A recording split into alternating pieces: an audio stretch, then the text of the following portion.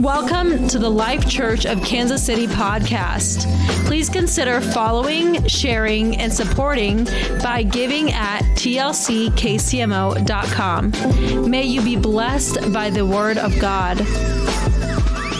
You have your Bible, the book of 1 Samuel, chapter number 13. This is a very obscure passage in the Bible, but I believe that if it's in the Bible, it's there for a reason. And sometimes I find the greatest victory in my life when I read an obscure passage and I just see it. I'm like, that's me. That's where I'm at sometimes.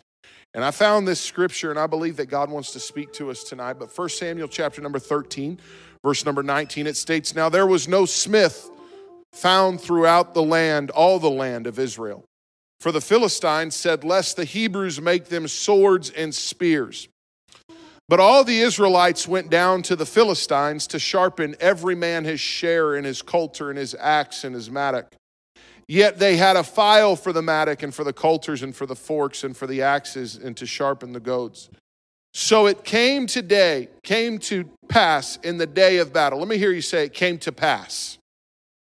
"In the day of battle that there were neither sword nor spear found in any hand of any of the people that were with Saul and Jonathan." Now listen, I am not the world's greatest military general. I am not even the world's greatest sergeant or whatever the lowest class that you can find in the military would be. But I can assure you that walking into battle with no arms probably is not the recipe for success if God is not on your side. Now we have Bible that God was able to conquer things and do great things by just doing things because he's God. But if you're walking into battle with no sword or no spear, it's probably pretty scary if you ask me. However, Saul and Jonathan were the only ones that were found with them. In verse number 23, it states, "And the garrison of the Philistines went out to the passage of Michmash."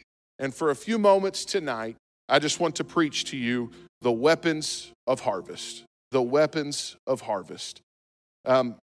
In our world, and we know this, I'm not telling you anything you don't know here, but our world is in a bad place. We have long removed Bibles and prayers from school, and probably some of you are in this room that will remember when it was okay to have a Bible or to pray, or when you did pray in schools. We have Bible clubs that are allowed in our schools. However, I've recently read that they are now openly allowing satanic clubs in schools. Our society has devolved so much morally that we find it hard to find anything that isn't filled with perverse things of the nature, and to find things that are just okay to take part of because of where we live in the world. We understand that the Bible stated in the last days that these things would happen, but sometimes I feel like the church gets put in a position where we feel a little bit like Israel here, where we are ready to go to battle, or maybe we're ready to go out and to have a harvest, but we have to trek down to the enemy's camp, as we read in our text chapter, to get their tools sharpened. We see that the Israelites here in our text chapter in 1 Samuel 13 states that in order for them to get their axes, or to get their pitchforks, or to get their mattocks or their coulters sharpened, they had to go down and visit the enemy's camp just to do so. And it feels like every day that we live our life, whenever we want to do anything or wherever we want to go, it feels like we're constantly walking into enemy's territory. And to be frank with you, we are. Because the Bible states that we are as sheep going to the slaughter, and that we are to go out into a dark world, and we are to be the light, we are to be the salt. So this is nothing new. However, when you do this time and time again, as the Israelites have, every single time that they went, there had to be a price that was paid. We hear, and we've talked about it, and we want to be a part of the great move of God and the outpouring that God is doing in these last days, but there are times where it can be a little bit weary walking into the enemy's camp day in and day out. If I were to be willing to bet, there'd probably be some parents in this room, or perhaps watching online, who you are getting tired and you are growing weary of praying the same prayers for your children who have walked away from God, and you're saying, God, I don't know how many times more I have to pray this prayer. Or perhaps you are sitting there and you are struggling and you're saying, God, I need a victory and I don't know how many more times I can pray this prayer.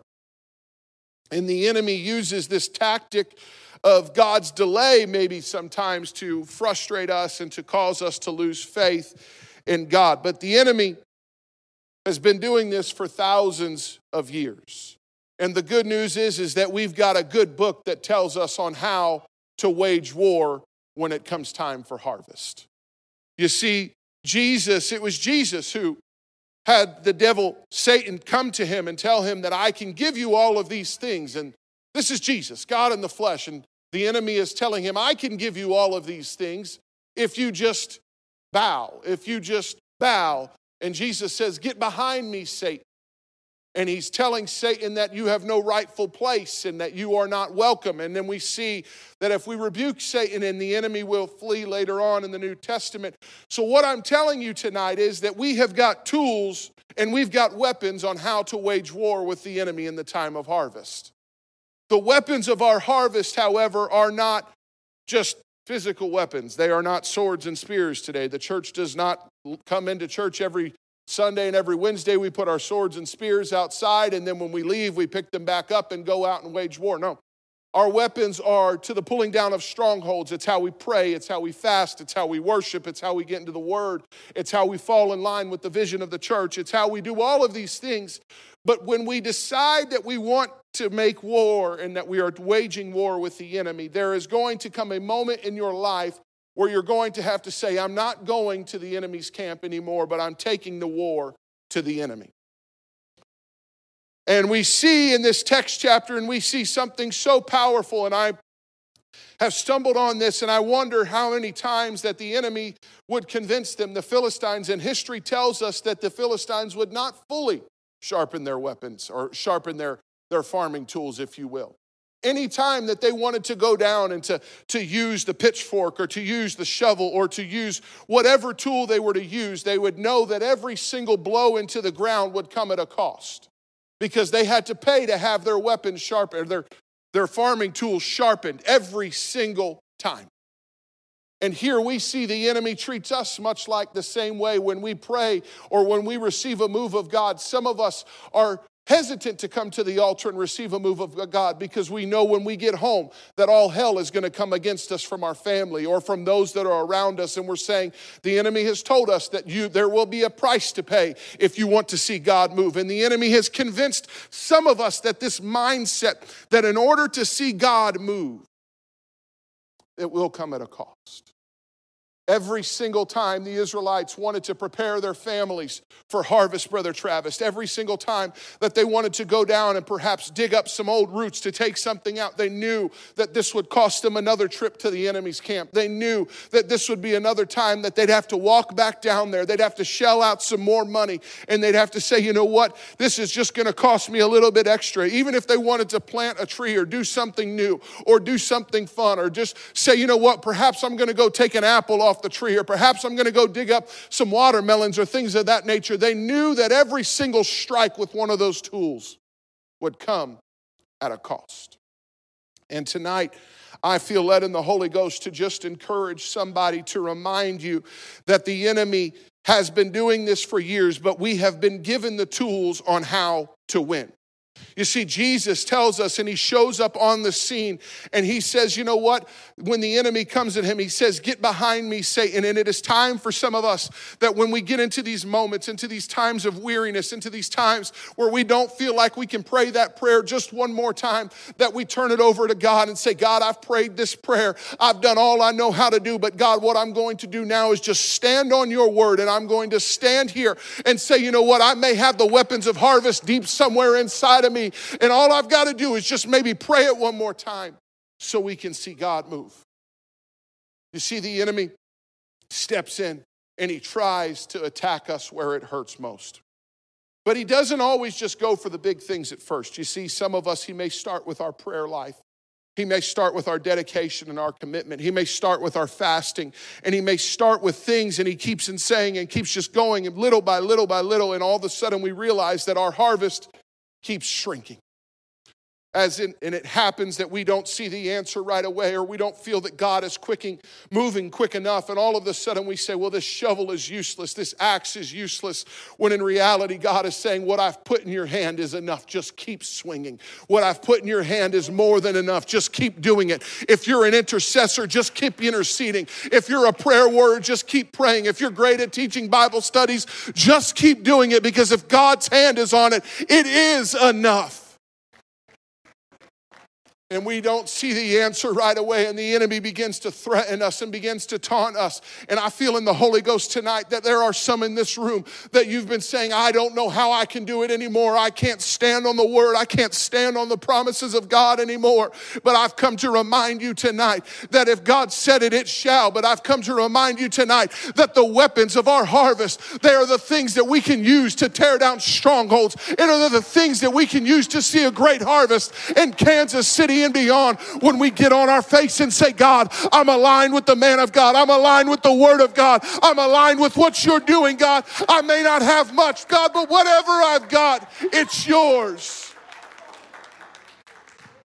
You see, the weapons of harvest are never the great and the mighty things. No, it's just someone that says, God, whatever you placed in my hand, I'm going to do something with. God, I'm not going to be found like the one who you placed talents in their hand and they did nothing with, God, but I'm going to do whatever it takes, God. I'm going to pray. I'm going to worship. I'm going to keep praising you even in the bad times and in the good times, God. And I know that in the hands of a harvester, God, you can do anything. You see, the weapons of a harvester may not look conventional to others. The weapons of a harvester may be uncommon to those that are skilled in battle, but those that have walked in and said, God, whatever is placed in my hand, whatever you've blessed me with, whatever you've given me, God, it will be for your kingdom and for your glory. There is something to be said for somebody that at all costs says, God, whatever you want to do, I want to be a part. You see, God promised the Israelites that they would inherit a city that they did not build, that they would have vineyards that they did not plant, and homes that they never had to lay brick in. But here they are years later, living in their land, going to their enemy to sharpen their tools for their harvest. Without their tools, they couldn't gather the crops. Without their tools, they couldn't feed their families. Without their tools, they could not prepare for a famine that might come. But here we see something so special. You see, the Philistines, as I alluded to earlier, knew that every swing would cost them. But here we see that God steps in one more time like only he can. You see, there is a phenomenal thing that happens when we say, whatever is in my hands is God's. And I'm not just talking about giving, I'm talking about whatever we've got, our talents, whatever it is that God has blessed us with. Some of us can pray the doors off a building. Just pray. If that's what God has chosen to bless you with, if you're an intercessor and you can intercede for hours, you just give it to God. But see, here's where God gets real. In the very next chapter, we see something so incredible. Jonathan, the only spiritual person in Saul's household at this time, is here, and he looks at his armor bearer, and he says, we're going to battle. And he says, we're going to go over there and see what these Philistines are made of. And the Bible told us that the only people that had weapons were Saul and Jonathan. So at best, his armor bearer had a weapon that Jonathan didn't want to use. At worst, he had nothing. He had a pitchfork. Now, I'm just picturing this narrative because if you can go through and read it, 1 Samuel 14, that the enemy sees Jonathan and his armor bearer. And again, at best, he might have a sword or a spear that Jonathan didn't want to use. And at worst, he's coming at him with a pitchfork. Now, in my mind, if I'm a Philistine and I see one guy coming at me with a weapon and one guy coming at me with either a weapon he didn't want to use and a pitchfork, I'm thinking we've got this battle well in hand. But Jonathan says, if the Lord is with us, we will see victory. If the Lord is with us, What was Jonathan saying? Jonathan was saying, you and I together, we're not going to do this. No. He said, you and I by ourselves, we've got nothing to offer. But when we take what we've got to offer, we place it in the hands of God Almighty. We place it in the hands of the one who created the heavens and the earth. We place it in the hands of the one who's parted the Red Seas. Something supernatural can happen. And I've just come to remind somebody tonight, you may be standing there, you may be looking at the enemy just across the ridge, and you say, if the Lord is with us, we're going to see victory. And you may not know how it's going to happen. You may not know when it's going to happen. But you and your family are standing there and you're saying, you know what? Just on the other side of that is the victory that I've been promised. Just on the other side of that is what I've been praying for. And if the Lord is with us, we're going to see victory. But I've come to tell somebody tonight that the Lord is with you. He will never leave you. He will never forsake you. He is the same God yesterday, today, and forever. And the weapons that we use, we don't have to worry about what the enemy says. We don't have to worry about what it may look like, but we can stand there and say, if the Lord is with us. See, the enemy tries to sow seed of doubt, and this is what happens. Jonathan makes this statement, and they even say to him, that you could see that they get excited and they begin to go, and all of a sudden Jonathan and his men go and they kill them. And there's about 28 men, about a half acre of land is what the Bible states. 2 men took 28 men out. Why? Not because they were anything, but because they had God on their side. The enemy will try to weave his way into our lives and try to work and try to manipulate our feelings and our faith and try to manipulate what God is really trying to do. You see, the weapons of harvest oftentimes just look a whole lot like being faithful when it doesn't make sense. There is a great weapon, and that's faithfulness. One of the greatest weapons that we have in our walk and our relationship with God is just being faithful. Saying, God, I may not see it today, but I'm just going to do it, God. I'm just going to keep praying. I'm just going to keep fasting, God. I'm going to keep sacrificing. One of the greatest weapons that you can have as a child of God is just remain faithful. You see, when you remain faithful, it doesn't matter what anybody says about you or to you, but you say, I'm faithful to the things of God. When you remain faithful, you say, you know what? I'm going to stand in agreement. I'm going to stand in submission, and I'm going to say no matter what may come my way, if the pastor preaches it, I want it. If the pastor's talking about vision, I want to enact it. I want to be able to act on it. And you say, you know what? Whatever the church is doing, I want to be a part of. One of the greatest weapons as a child of God is just being faithful to the things of God. You see, being faithful to the things of God helps you get through the valleys. Being faithful says, you know what, I may not understand it, and there may be darkness, there may be times of trouble, but when I'm faithful to the things of God, I can stand there with assurance and know that God is able. So the first thing is faithfulness. One of the first and most important weapons that we have in a time of harvest is our faithfulness. The next thing is this, is our ability to trust God. You see, Jonathan, his dad, the earlier in First Samuel chapter number 13, had been talked to pretty harshly by Samuel the prophet. And he tells him that you are not recognized as king anymore. Jonathan could have gotten offended. He could have been upset. But what he does is he says, I'm still placing my trust in God, even though this judgment has now come to my house. When we place our trust in God, coupled with our faithfulness, something supernatural can happen. And there are some of us that the enemy has tried to disrupt our trust in God.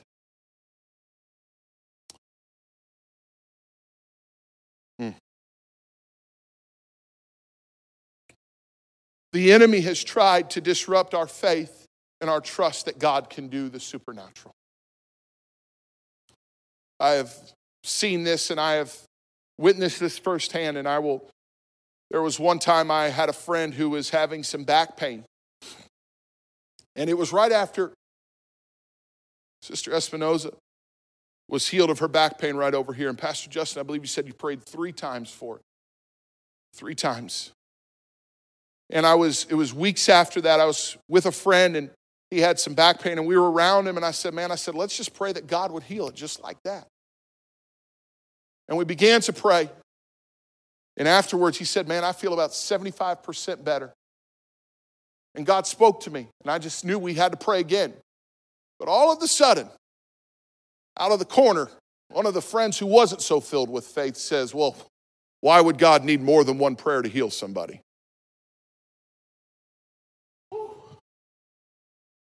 I got to tell you, it took everything in my body to not want to just say something very unkind to them. I was like, well, what's wrong with you? God brought him from 0 to 75% in one prayer. Why can't we go from 75 to 100% in the next prayer? And that person looked at me and they laughed. And I said, this isn't a laughing matter. I said, God wants to heal you. But that seed of doubt that the enemy just puts, that if God wanted to do it, he would have done it the first time. And the enemy places that doubt that if God was going to heal you or if God was going to deliver your children, he would have done it on the 100th prayer, on the 200th prayer, on the 300th prayer. Why are you still praying that prayer? And if we're not careful, we'll keep walking back down to the enemy's camp, asking him to sharpen our prayer, asking him. And we're walking down there and we're saying, and all of a sudden, if we're not careful, we'll look and say, why am I down here when God is the provider? Because what happens is maybe it is another prayer that needs to happen, Pastor Justin. Maybe it is another time that we need to lay hands on the sick. I don't know why God heals people on the first time and some people on the third. I don't understand it. But all I know, my Bible says to pray the prayer of faith and to watch God do the impossible. So I'm just going to keep praying it. I'm just going to keep believing it. And when God wants to do it, he'll do it. But I'm not going to let my trust in God ever wane because I don't see the answer on the first time. I don't see the answer on the second time. Might not even see it on the 3rd or the 100th time, but I'm still going to trust in God that he is able to do exceedingly, abundantly, above all that I could ever ask or think, and I'll keep praying. And if we're not careful, little moments of doubt just like that can sink a miracle. The miracle was that God went from 0 to 75% just like that. But we lose sight of it because of the lack of faith. And so our trust in God, our faithfulness and our trust are weapons that we must have in the time of harvest. You see, we realize that in this next chapter, as Jonathan went and said, if the Lord is with us, it will be so. We see throughout the Old Testament and throughout the New that there are many stories that are brought to light where God in the Old Testament does the supernatural. And I'm reminded of Jehoshaphat, and Jehaziel stands up and says, let's pray, let's fast, let's take it to God. And the next day they go out to battle, and the battle is won without them ever lifting up a sword or a spear. And God does incredible things. Throughout the Old Testament, we see time and time again. We can look at the children of Israel walking around the walls and they fall. And no battle had to be won. God did it for them.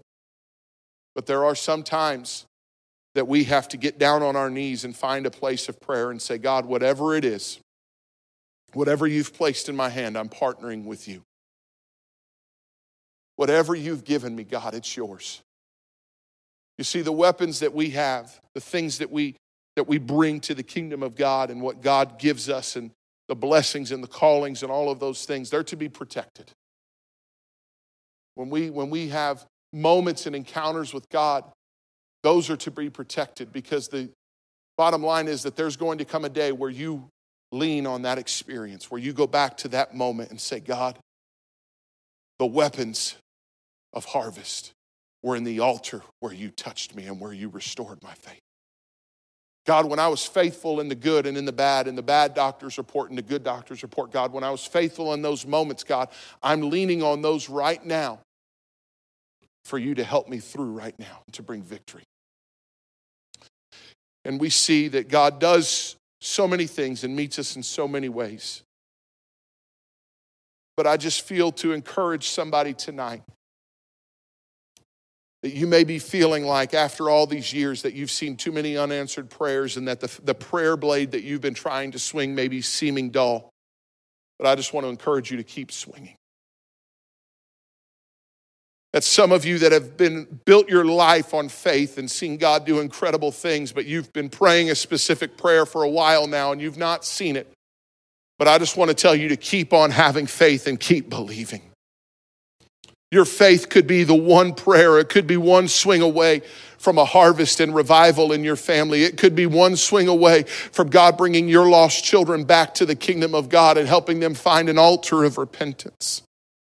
You see, the trust that we have in God, it may seem soft at times and dull. But I'm telling you tonight that if you just place it back into Jesus' hands tonight, you can stand with assurance knowing that He's there.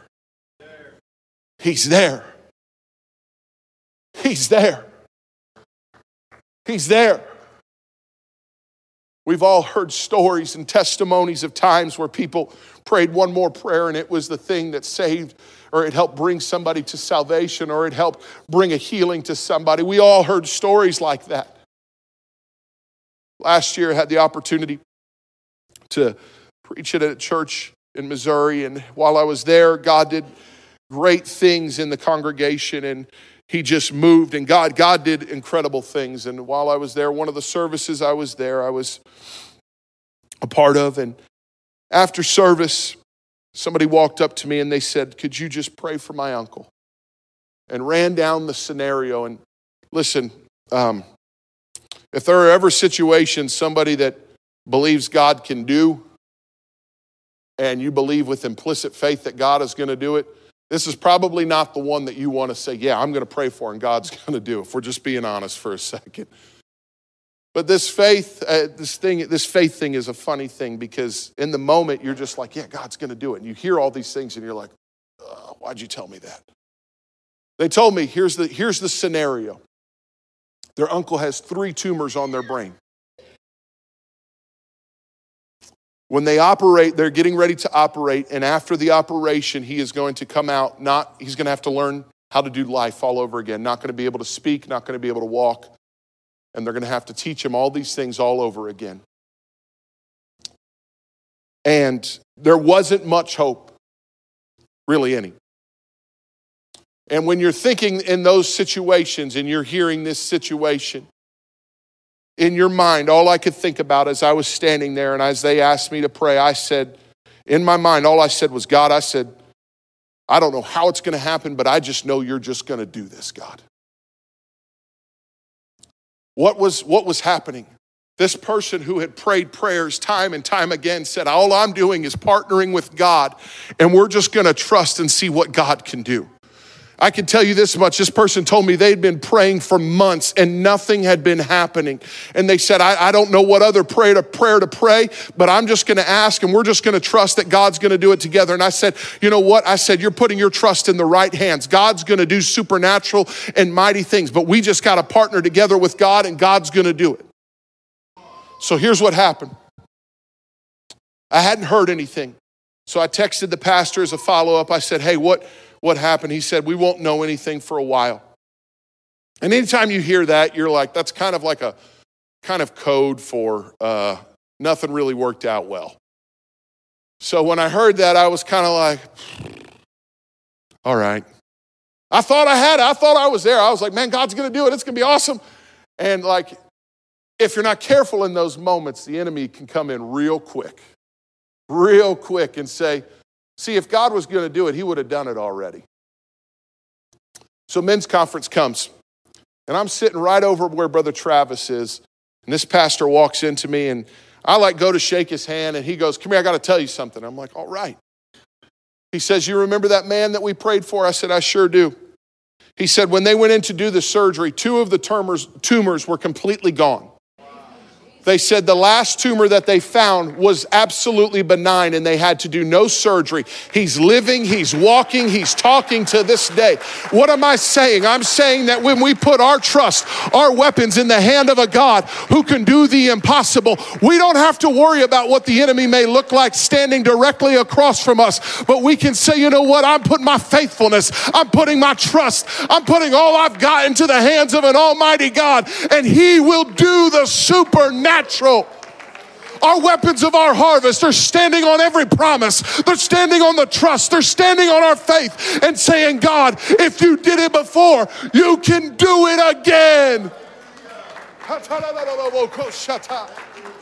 As we stand tonight and as the musicians come, you may be wondering and you may be saying, the doctor's report isn't good. The family situation isn't good. My dynamics are not good right now.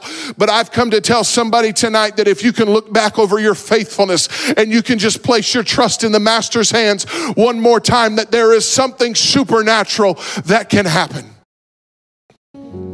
You see, the weapons that we have, we've got our prayer, we've got our fasting, we've got our Bible reading.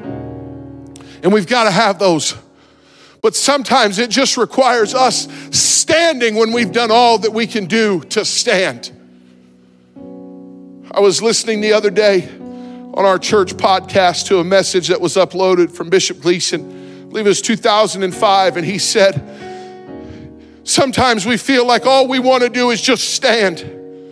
And he was preaching about Calvary, preached about the red spot. He said, we've just got to stand. And he said, I'm not going to stand physically on the Bible, but he said, I'm going to stand on the promises of God. And I've got to tell you, if the promises of God were good enough for the generations before me, they're good enough for me today. There are some of you that have been walking with God longer than I've been alive. And I want to tell you that all the promises that God gave you, I want to live and I want to walk in those promises too. Some of us have been praying prayers for years and we've been saying, God, I don't know how you're going to do it. But if we could just place our faithfulness and our trust back in God and we say, you know what? I'm looking over at the enemy's camp, and if God is with us, there's going to be victory. And there are some of us that are just saying, God, I don't know how I'm going to swing this shovel one more time. And I just want to encourage you tonight to just swing one more time. The enemy has convinced some of us that it's going to cost us everything, and it very well might, because this walking with God, it's going to cost you something. It's a life worth living, but it's going to cost you something, because your time, your treasure, and your talent is going to be wrapped up in the kingdom of God and not in the things of the world. It's going to cost you something.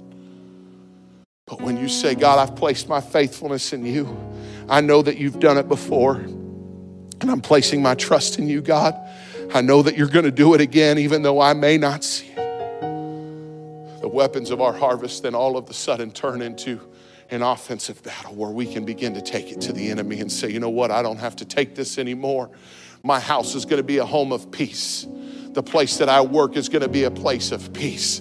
The place and the things that I do are going to be God-centered and God-ordained. And I can tell you this much, that I'm going to start to have godly conversations everywhere I go. I'm going to start to pray prayers on location. I'm going to start to do things for the kingdom of God. And I'm going to start to take whatever is in my hand and say, God, whatever is in my hand, it's yours. Because when we place it in God's hand, something begins to happen. As this altar opens tonight, I wonder if anybody is just saying, God, I just want to feel your faithfulness and your trust all over again, because I know that I may not have a bunch in my hand right now, God, and quite frankly, the enemy has beat me up pretty good, oh Lord, and I don't know how things are going to work, God, but I know, God, that you want to do great and mighty things.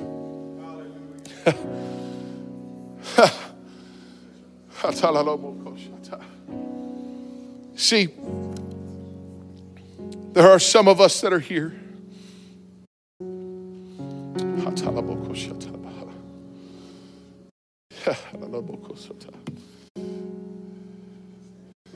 And you've prayed and you've fasted and you haven't seen an answer.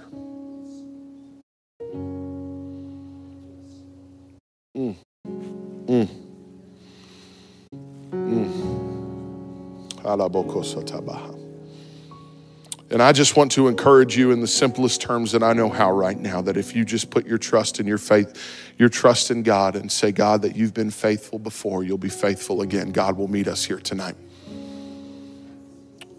If we could, let's lift our hands all across this room right now. I just feel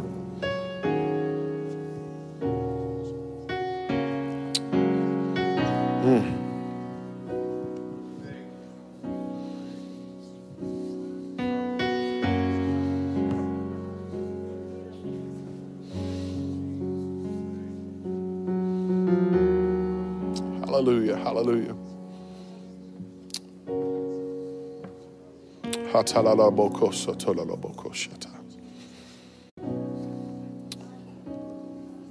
Let's lift our voices right now. Let's just lift our voices. God, right now.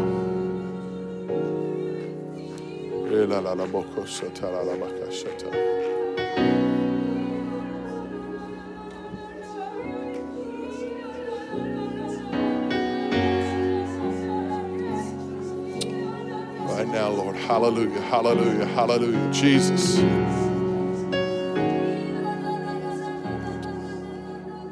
God, we trust you, Lord. We trust you. We trust your will, God. We trust your will. Thank you for listening to this message. For more content, follow us on Facebook, Instagram, and YouTube at The Life Church KC. Reference the episode notes for more details.